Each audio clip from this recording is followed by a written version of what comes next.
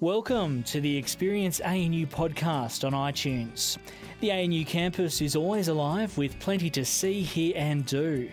If you're interested in finding out more about events at ANU, then visit us at anu.edu.au/events or follow us on Twitter at @ANU_events. We update the ANU podcast regularly, so make sure you subscribe to never miss a talk.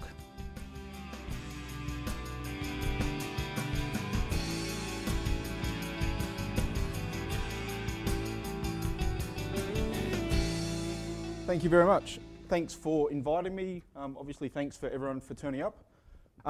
So as you can probably see, I'm Adam Henschke. I'm now a lecturer at the National Security College, which is down at the bottom end of ANU.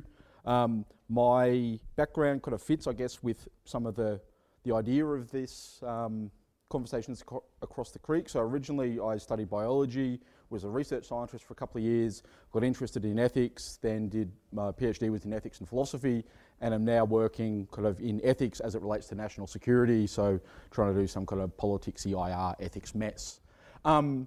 The area that I work in particular is in and around ethics and technology, and trying to keep a focus, being at the National Security College, trying to keep a focus on how some of these ethics of technology issues bear upon and I guess bared upon by national security issues. So as a little bit of background on ethics, or at least the way that I treat and think of ethics, I think of it as a process by which you come to an informed and reasoned justification for why something is good, obligatory, permitted, impermissible, etc. So the basic idea of ethics, as I approach it at least, is to look at the reasons that justify a given set of actions and to see whether those reasons are actually good, and then try and work out by reference to good, try and work that out by reference to core values. So basic ideas of basic human rights, utilitarianism, so suffering, happiness, and also fairness, equality, respect, these sorts of things. So to look at those values, see how they play up into our reasons, and then we can actually see whether we have reasons, good reasons to think if something's justified, good, bad, permissible, etc. Some of you might be wondering how this plays a role in technology and what role ethics plays in technology. I guess to start with the skeptical position, technology doesn't kill people, people kill people, and it's people who are bad. And kind of underpinning this is this idea that technology and science and these sorts of things are neutral, or at least morally neutral, and it's only the way in which people do these things and use these things that we have ethical relevance. So I guess to kind of step into that, we can obviously and hopefully see that there are ways that we use technology and information that are good and bad. So a good example might be we use computers and computer forensics to identify criminals and stop bad things happening. So that's a good use of technology. We can also use technology and say computer technologies in bad ways. I remember coming across, there was a computer game that I read about a couple of years ago called Rape Play, in which you went around in this computer game and raped people, and you got more points for how violent the rape was and these sorts of things. So to me, this is a paradigm example of, there's no question whatsoever this is morally problematic for a whole bunch of reasons.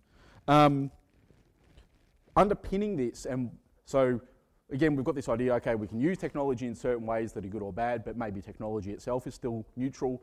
But technology and the way in which technology is designed affords certain behaviours, so it encourages some sets of behaviours, discourages other behaviours, and basically the design and the design features that are chosen into certain technologies make it easier to do good stuff and can make it harder to do bad stuff, or vice versa.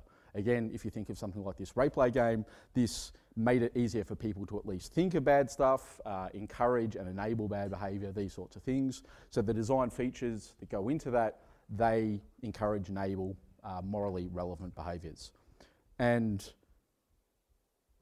to get a little bit more specific rather than some kind of general things, we can see how some of these values can get actively and consciously designed into technologies.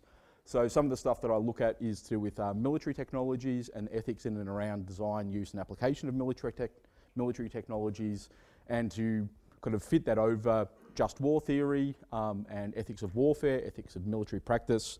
One way in which we can see these values being coded into technologies is to think of, say, targeting systems in drones that prevent the killing of children. So you can have a whole bunch of complex targeting systems in and around the computers that assist in making decisions with drone kill choices. And if you are unable to physically drop a bomb on someone because they're identified as a child, what you're doing there is coding in the value of either the innocent people are not legitimate military targets, or non-threatening people are not legitimate military targets. So again, there's this idea of particular values being coded into technologies in this sense consciously. To try and bring this, I guess, to some of the specific research that I'm doing or have been doing, I've recently been looking a little bit at Internet of Things. That's obviously something that's coming up, and probably a whole lot of research funding in and around those areas. And I think ethics can play an important role, at least in some of the research around that. So the approach that I've taken in relation to the Internet of Things is to look at it and go, okay, there's one of the interesting things about the Internet of Things is it sits on two layers of ethical concern. One layer focuses on safety, human safety, so at least certain elements of the Internet of Things are real, present in the world, and if we design them badly, it can injure people, whether through allowing malicious use or just through accident. And so we favour, or we take into account this kind of value of safety. I think that's quite important. But at the same time, what makes the Internet of Things kind of challenging and interesting is it's got this informational layer as well. So we can look at the informational layer and say, okay, there's a bunch of values there, ethical values that we should take into account. So it might be privacy, it might be issues of informed consent, it might even be property rights over the information, the way it's distributed and who has control over that. So we've got these two layers of safety and, let's say, informational control, in a very general sense. And we go, okay, this is really cool. We think that these things are important. We ought to design them in. But at some point, you might actually have to make decisions between the safety layer and the informational control layer. So an example for this might be, you might have a smart house that has smoke alarms in it. Smoke alarms, will wake people up and go, cool, your house is on fire, get out. But often smoke alarms go off accidentally if you're burning the toast or something like that. So maybe if we have a smart house that has the smoke alarm connected to a smart TV in your smartphone, if the smoke alarm goes off, then maybe that can enable a local fire brigade officer to activate the camera on the smart TV and activate microphones on your smartphone to first of all hear if you're setting fire to your toast or if it's actually the house that's on fire, to see if there are people at home, to see if they're up and awake or not. And this can be really useful in terms of protecting our safety. We make better decisions then as to whether to send the fire brigade out, how many to send out, etc. But then obviously some of you are thinking that's got some big privacy concerns as well, because if you can get someone who can access the camera on the smart TV, access the microphone on the smartphone, then someone can be listening into what you do at home, they can be watching you, all these sorts of things, and a lot of this stuff has actually happened in terms of, surveillance and observation of people via these smart-enabled devices.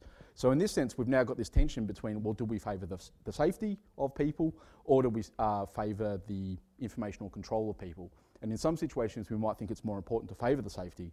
Other situations, we might think it's more important to favour the informational control. But these are, at their core, kind of ethical decisions about which of these values we actually hold, which of them we should hold more importantly. And some people might actually differ on that. Some people might go, look, I don't care if I burn to death. I don't want anyone watching me under any circumstances. Other people might say, I don't really care about this whole privacy thing. I'd rather not burn to death. But, which seems sensible, but exactly, you'd rather not burn to death. But then we've got these kind of risk analyses that come into this as well. Like, okay, burning to death seems really, really bad and we don't want that to happen, but what are the likelihood of that happening?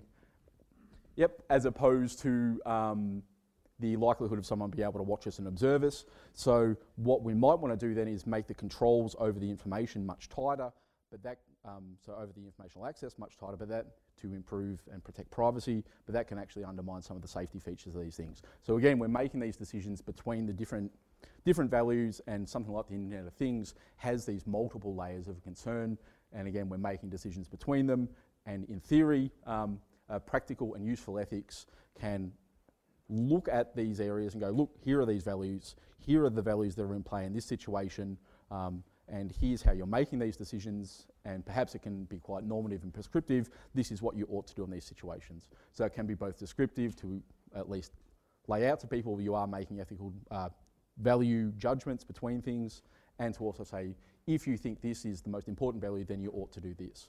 So given time, I'm happy to stop right now. I could keep on rambling for days on this.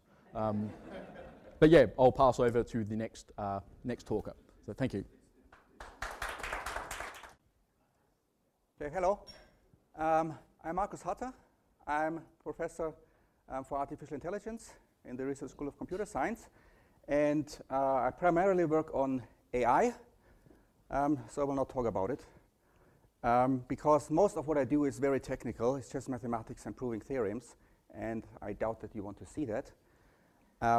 But my research is about the foundations of AI, building super intelligent systems, which are generically intelligent, not just solving particular tasks. And so these theories are, at the moment, mostly relevant in studying what these super intelligent systems might do, yeah? What are the limitations, and how can we approximate them and get towards them. And from a social perspective, it is quite useful to investigate whether what these systems will do in our society. But these are the really hard questions, and I will briefly mention them. Okay, so who knows roughly what the technological singularity is? Okay, a couple. Okay, getting more and more. That's good. Yeah. So, okay, we'll talk about that. There was a nice book by Nick Bostrom, 2008, I think, about global catastrophic risks. And I mean, he really sets the threshold very high. It's human extinction or near extinction, so getting us back to the Stone Ages. And so it's an edited book, has several chapters, and artificial intelligence is one of it. It's a global catastrophic risk. Roughly speaking, when these robots become super intelligent, they take over and kill us all. I mean, that's one scenario. Maybe the worst case scenario. But, well, the worst case scenario is they also kill themselves and nobody's around anymore, right? So it can be even worse. But AI also provides a lot of opportunities to lower risk. I probably won't have time to talk about that, but you could ask questions about that. So it's not yet decided whether AI sort of increases our risk of extinction or will decrease it. Okay, for those who don't know what the technological singularity is, that is the scenario where technology goes boom. So that's the informal definition. Or here's a more formal definition. The singularity is a hypothetical scenario in which self-accelerating technological advances cause infinite progress in finite time. So it looks like this here. It's usually associated with a speed explosion. So computer speed gets faster and faster. Yeah. And because if you have faster computers, they can do more intelligent stuff, so the intelligence will explode too. And this is associated with a prediction barrier. Roughly speaking, ant has, or a dog has hard time to understand and predict our society, and so we will have a hard time, so the unaltered humans, to understand sort of a future superintelligence. So it is rather moot to predict, or try to predict, what happens after that, but still some people try, including me, although that's only a small fraction of my time. So here's a brief history, or maybe I should check the time. So interestingly, it were the mathematicians who primarily, in the early days, wrote about that, probably because they're so far removed from reality that they could dream up these strange things. And they were also often science fiction authors. But it really became only popular in this century or millennium with Ray Kurzweil's book. He's a futurist. And several events have been organized and organizations have been created. And David Chalmers, he was for 10 years or so professor at the ANU, is still adjunct. He works mostly on consciousness, but also has an interest in AI. And he wrote the first article about the singularity in a respected philosophical journal. And I find that pretty embarrassing for the philosophers, if they are here, yeah, that it took until 2000, yeah, that somebody dared to write about it in a respected journal, or that an editor accepted such a paper. Well, but that's often so. Easy ideas are first crazy, and then they become more accepted. I've written also a little bit about that. Otherwise, I wouldn't talk here. There are also several related developments. So The European Union has 2 years ago founded the biggest project ever with €1 billion to simulate a whole human brain within 10 years. The Americans then, shortly after, announced a similar program. Funding is around similar numbers, yeah. A lot of money in there. So this universal AI theory, that's my theory. There's the Society of Immortalists who try to make humans immortal, right? It's not directly related to superintelligence. So Aubrey de Grey, if you've heard about him, is sort of the key figure. Interestingly, he's also a computer scientist. Transhumanism, how can we advance humans to become cyborgs? And that's sort of Ray Kurzweil's view that we merge with the machines. So not that they take over, but we gradually become them. So imagine, instead of, looking everything up in your smartphone and even, doing calculations, you have a chip implanted, and you delegate all the stuff which you don't want to do to your external artificial brain, especially the memory part. And, you do that more and more, and over time, maybe at some point you realize, oh, I haven't used my biological brain for the last 2 years. Maybe I can switch off this small part here. Okay. There are also some religious connotations, but I will not go into that. It's called the omega point theory. That was, 20 years ago discussed. So there are various ways to get to the singularity. Mind uploading is sort of the easiest technologically. You just scan the human brain on a sufficiently fine scale and simulate it in a computer. Who does roughly know what Second Life is, this game? Okay. It's sort of like this 3D shooter game, but instead of just shooting, you have a whole life and can do excellently everything you do in the real world. I haven't played it myself, but I read about it. And so imagine, rather than sitting in front of your computer, you upload the brain, right, and you're in the computer. And there are many people who play, this, 24 hours, minus some hours of sleep. And they would be happy to do that, to be uploaded there. So we just need to scan the human brain. And of course, it rests on the hypothesis that the human brain can be simulated in a computer, that is just computational. But I think that is, well, philosophers question everything, but I think it's rather unquestionable. So, yeah, I mean, they even question whether we exist, right? Yeah, so there's the traditional AI approach, right? We just write smart programs which are better than us, and that works for chess and for some other things, but I don't think that will fly. There's a machine learning approach, and Li Xing will talk about it. It's a modern AI approach where you sort of construct an intelligent baby which then learns from experience to become intelligent, so that's much more plausible. Or you go even one step back and you just simulate evolution. And there's some amazing videos out there. So blocks, animals, creatures which evolve towards the goal of walking or going from A to B. And I mean, although they look very primitive, they look very lifelike. So look them up. I forgot the name. Remember me later. And another scenario is maybe that the internet awakes, right? So we have billions of computers connected. So we surpassed the capacity of the human brain a couple of years ago, if you take all computers into account. So it's pretty amazing, the capacity of our human brain, but it's not infinite, according to reasonable estimates. I mean, this is also sort of questionable. So we, in principle, have the capacity already, but by Moore's law, and I don't have time to explain that, so computation power doubles every 2 years, we will have, your smartphone will be smarter than you by the year 2035. You just need to write algorithms. And then it will go on and go on. Solomonov predicts that this should even accelerate, because why is the doubling pattern every 2 years? Because we do the science and the engineering, and we are sort of bound towards the physical reality, but it could sort of go on faster and faster scale, sort of infinitely many doublings. I mean, there's a limit, a physical limit, when you reach computronium, but I mean, that's way beyond things. I don't have time. The only economist I know of is Robin Hanson, who discusses that, and he does the economic effects, and he believes that it might be possible to have sort of economic doubling, which is now every 20 years, every month or even every week, which is rather unsustainable. But I mean, doubling the economy every generation also seems rather crazy, and it worked so far. So I have a list of obstacles.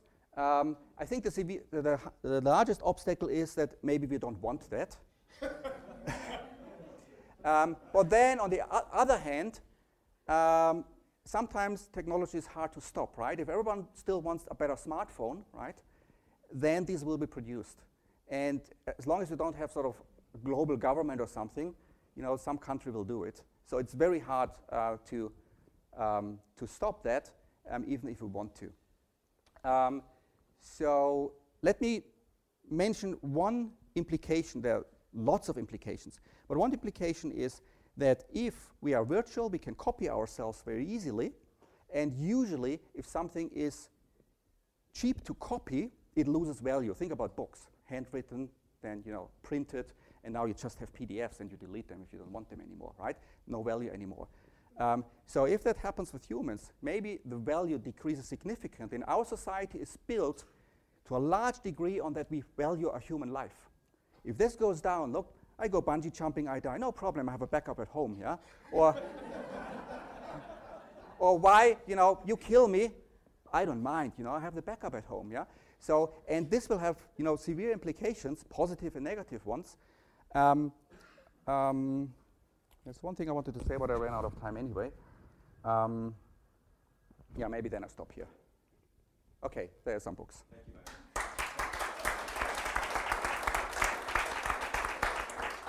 Now I know. The singularity will happen in the year 2042. If you can ask questions. 2042. Yes, 2042. Hitchhiker's Guide to the Galaxy. Yes. But it's also reasonable. I mean, plus minus 10 years. Okay, thank you so much for listening to me speak today. I'm really delighted to join you. I'm Emmeline Taylor. I'm a senior lecturer. I'm in the School of Sociology.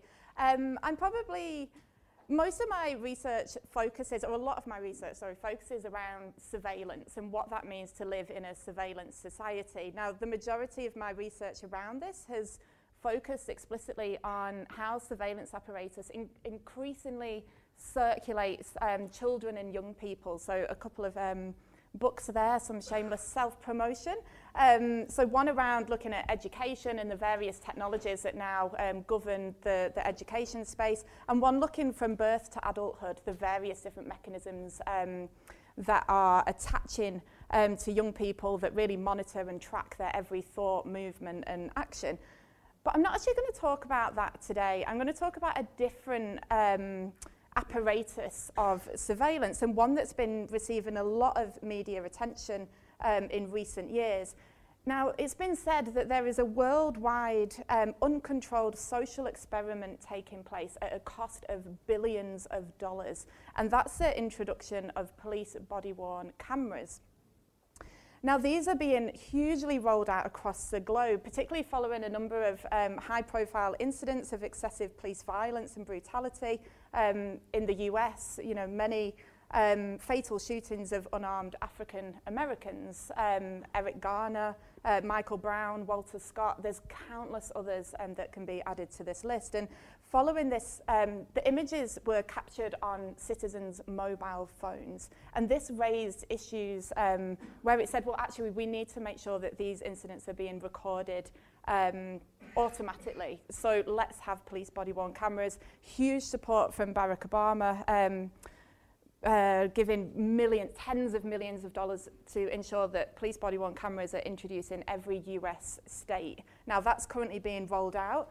It's a global phenomenon. The UK have had police body-worn cameras since 2006, and Australia for almost a decade. And some jurisdictions in Australia, for example, Queensland, actually have more devices than any other police jurisdiction in the world. So this is a really huge phenomenon that is taking place. And in the absence of very little empirical data to actually show what the impact of these cameras are, can this resolve police brutality? Can this reduce use of force? Can this have a civilizing effect on police and public interactions? Now, they've largely been peddled as a panacea. As soon as we have the cameras, we don't need to worry about police brutality anymore. And it's largely been suggested that body-worn cameras are the modern equivalent of the police notebook. This was the Queensland Police Minister back in 2014. And similar with other surveillance devices, in particular CCTV, it's often suggested that it's simply a functional equivalent of what went before. This is simply just digitizing processes that were already in place. But I think similar to Adam's work, I really question this idea that the technologies are neutral and that they don't have any additional impacts that are perhaps unconceived of at the time. I believe that cameras and technology is often invested with the ideology of those that operate them.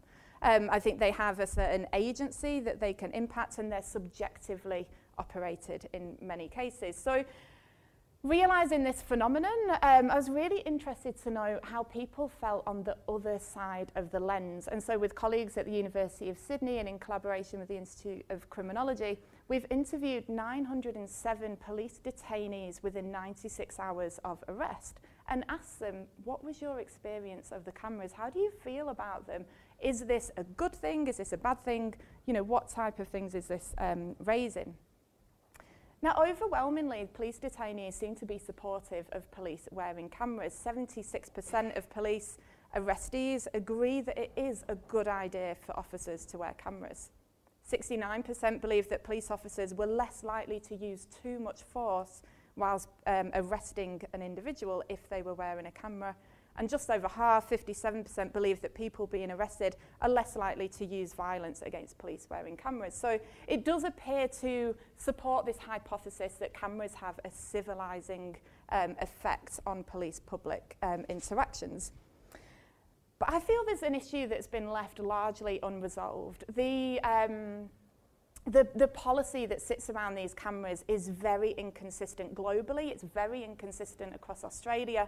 And sometimes these cameras are actually being operated in the absence of any policy whatsoever. The officers are just given the camera, do with it what you will. So hugely problematic. Now, the main issue for me is around the ability of officers to turn the cameras on and off at will. So the level of discretion that police officers have.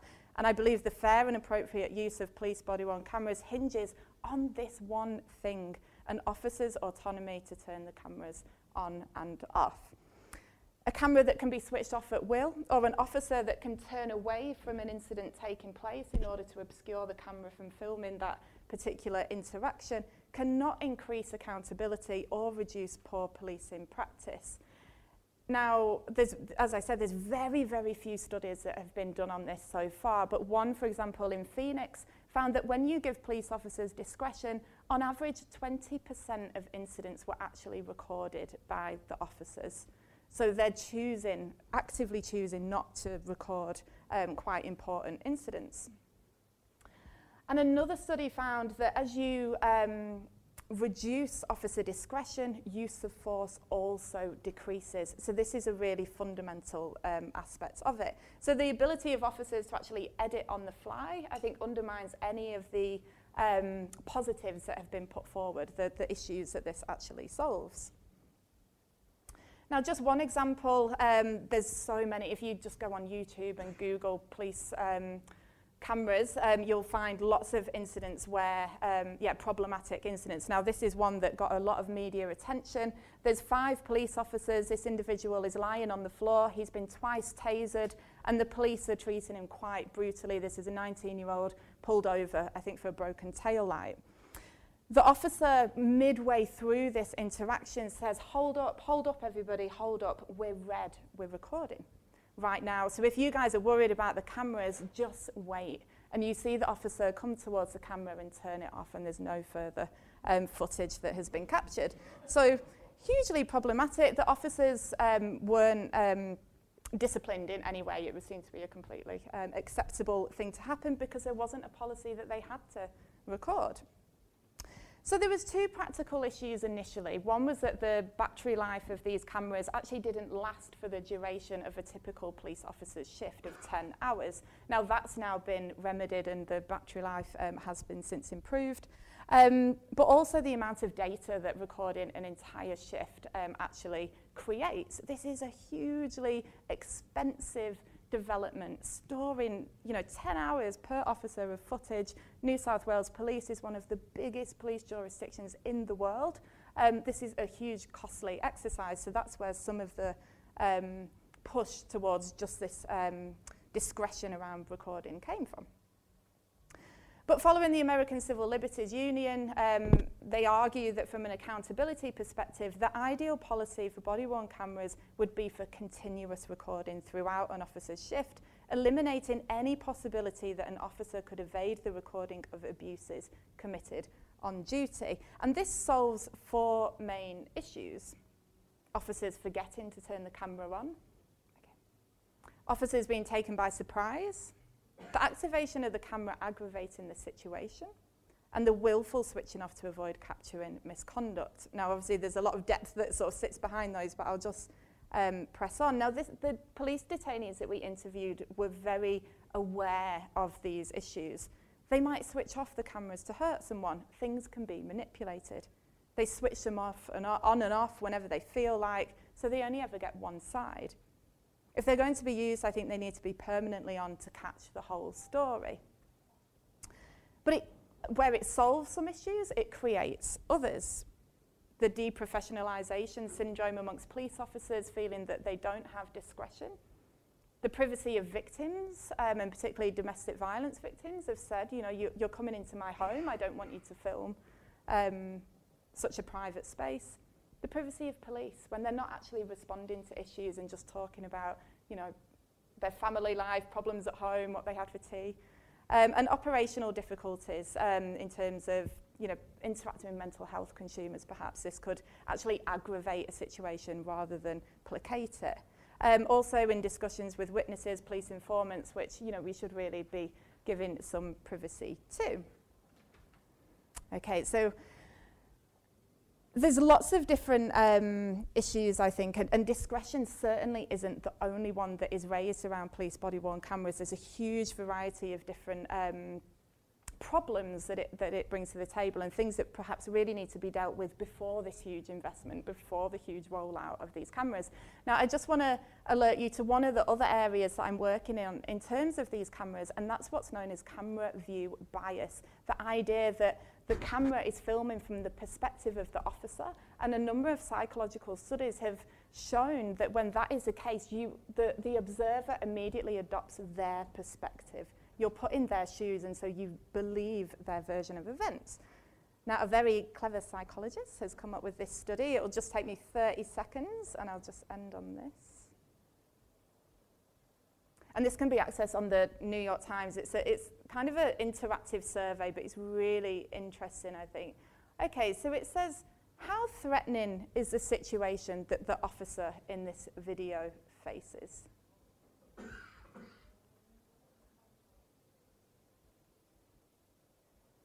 Okay, it's kind of blurry. It's literally 7 seconds, I think.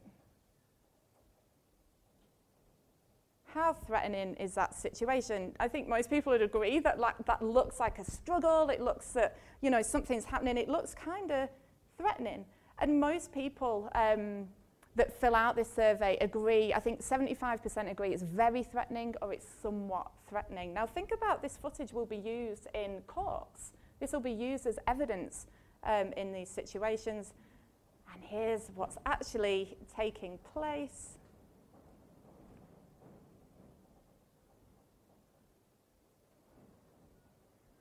If we can just get that to buffer. They're just having a dance off, so fairly innocuous behavior, but just to just to really highlight there that, you know, that there's a multiplicity of issues around the reliance now on policing technologies. Okay, so I'll finish there. Thank you. So I'm Lu Xingxie. My office at the ANU is 2 doors down from Marcus.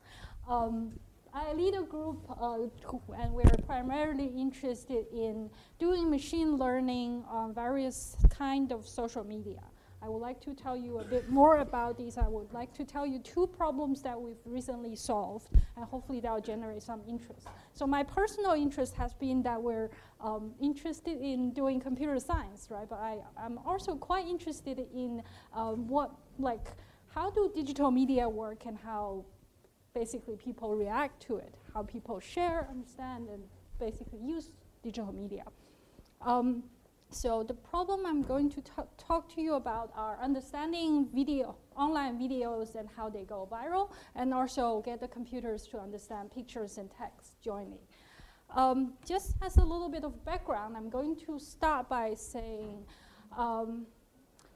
giving you a view of machine learning that is very operational nowadays. And to tell you what machine learning is, let's start from saying that it is not machines learn as we humans do and getting a university degree. It's also not building an evil bot like in the Terminators that will take out all of us.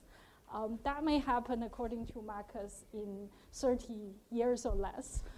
But we have we can debate about that at the end. So here's a practical view of machine learning that was actually proposed in 1959. It says machine learning is a field of study that gives computers the ability to learn without being explicitly programmed. Or in other words, like the picture below shows, it's basically a computer science sub-area that teaches machines to program themselves. So a concrete understanding of that is machines follow instructions, and there are multiple ways for us to configure those sets of instructions.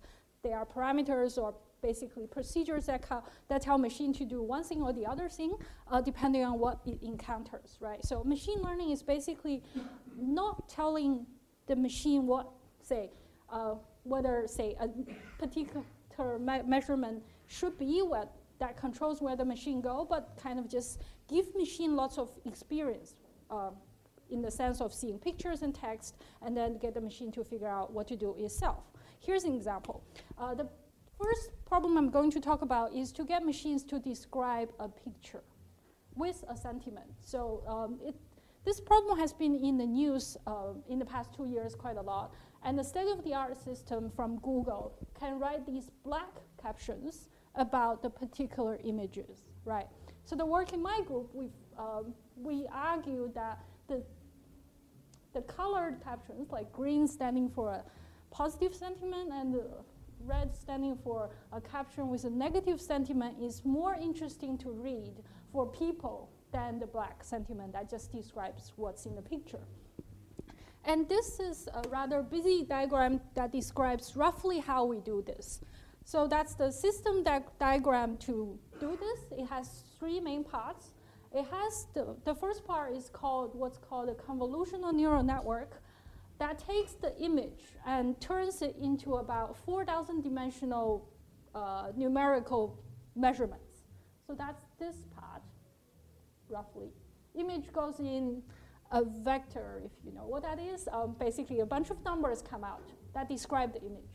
And then the bottom part here is a background language model that learns what human language look like. For example, if I say A, then it either is followed by a noun or an adjective, right? So this is a language model that's learned from millions of sentences. The top part is kind of our new contribution. It's a fine-tuned, what's called recurrent neural network model that understands and focuses on sentiment. And then we basically derive an intelligent way to combine these two so that it actually spits out a sentence after seeing an image. So each of these, going back to the part that machine programs itself, has a few million parameters. They are shown lots of data, and they kind of learn what these parameters are. And here are some of the examples of the actual results that the machine generates, right? The computer are shown the image, and they generate a caption. Not only do they generate the caption, the computer also has this highlighter programmed in, so that it actually gives us an indication about how much asyncs each word indicates a sentiment. For example, the top picture, a great variety of fresh fruits and vegetables. And the next one, a cuddly cat. So the computer thinks cuddly is somehow positive, carry a positive sentiment, and it's kind of correct.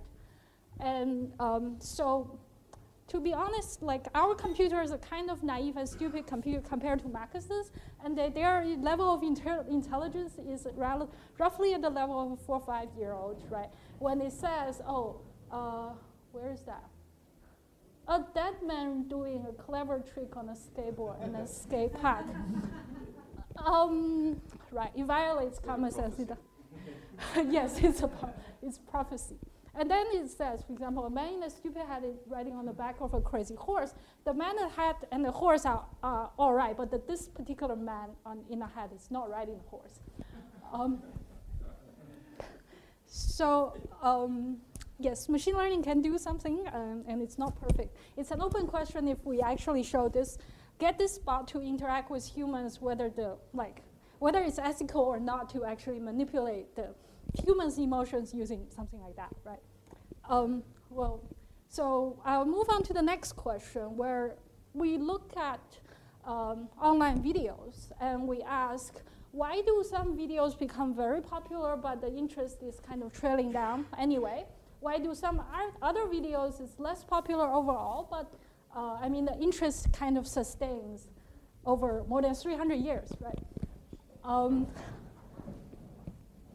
Just to show you some background data, so we took a large amount of YouTube videos and basically obtained their green curve of attention over a few years. We ranked the video from the most popular to the least popular. The y-axis is the number of views they get after 5 days of upload, right? We can see that the most popular video already have a few million views. And then we animate this over 2 years of time. We can see the videos as a collective gain attention, right? By a lot. We can even overlay these 5 days versus 2 years graph and say they on average gain 2 orders of magnitudes of attention. Moreover, different videos move differently in this attention scale, right? So the x-axis is the same, the most popular video and the least popular. The left diagram are news. So a lot of news videos are popular at 5 days of age because they are news, right? And we animate this, and we can see over the course of 2 years, news videos lose popularity. This is unsurprising. It will be a problem if they don't, right? This is how news works. Then we ask, okay, then what's happening with these Bach concerto videos and other music, pop music, for example? So at 5 days, the music videos are somewhat bottom heavy, right? And then we do the same measurement and ranking and animate this. So over 2 years' time, music videos, they consist about a quarter of YouTube, they slowly move up, right? So music video have more reconsumption value, certainly, right? This is one reason that go up. So we're happy with the observation, and we would like to get the machines to explain to us why, right? This is an intelligent task that perhaps we would not encounter in our daily lives, but the machine can actually reveal more insight than we do. So our mental model of what drives popularity is as follows.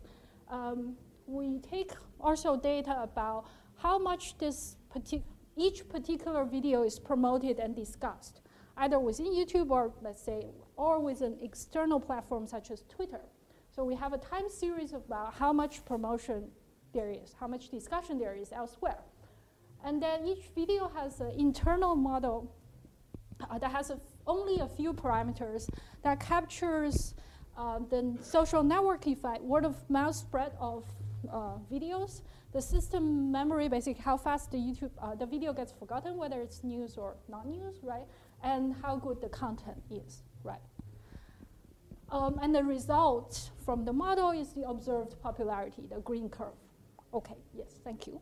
And this is how the model works. We observe the red and the green curve, and then we get the model to wiggle itself on these few parameters until it gets a decent fit. This is a real data example, right? And what we can learn from this model is that we basically can then derive a metric of how endogenously popular this video is and how sensitive it is to external promotion.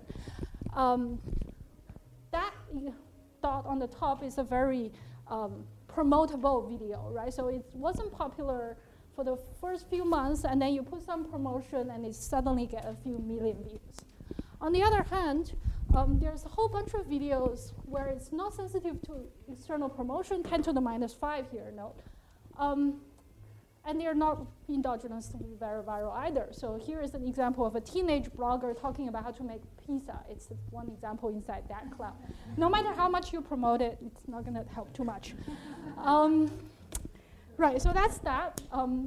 So our modest stream, so basically between what we can do right now and what Marcus think will happen is science fiction.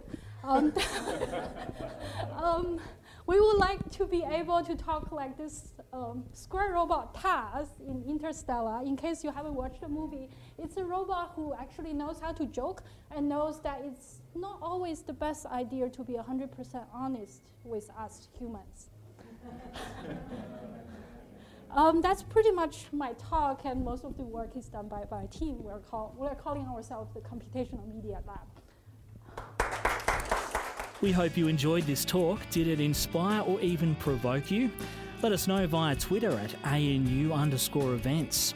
If you're interested in learning more about the research and ideas that come out of ANU, then why not consider a free subscription to ANU Reporter magazine? ANU Reporter tells the stories of the greatest minds in Australia, brightest students and finest alumni. Visit news.anu.edu.au/publications and click on the ANU Reporter magazine link to find out more.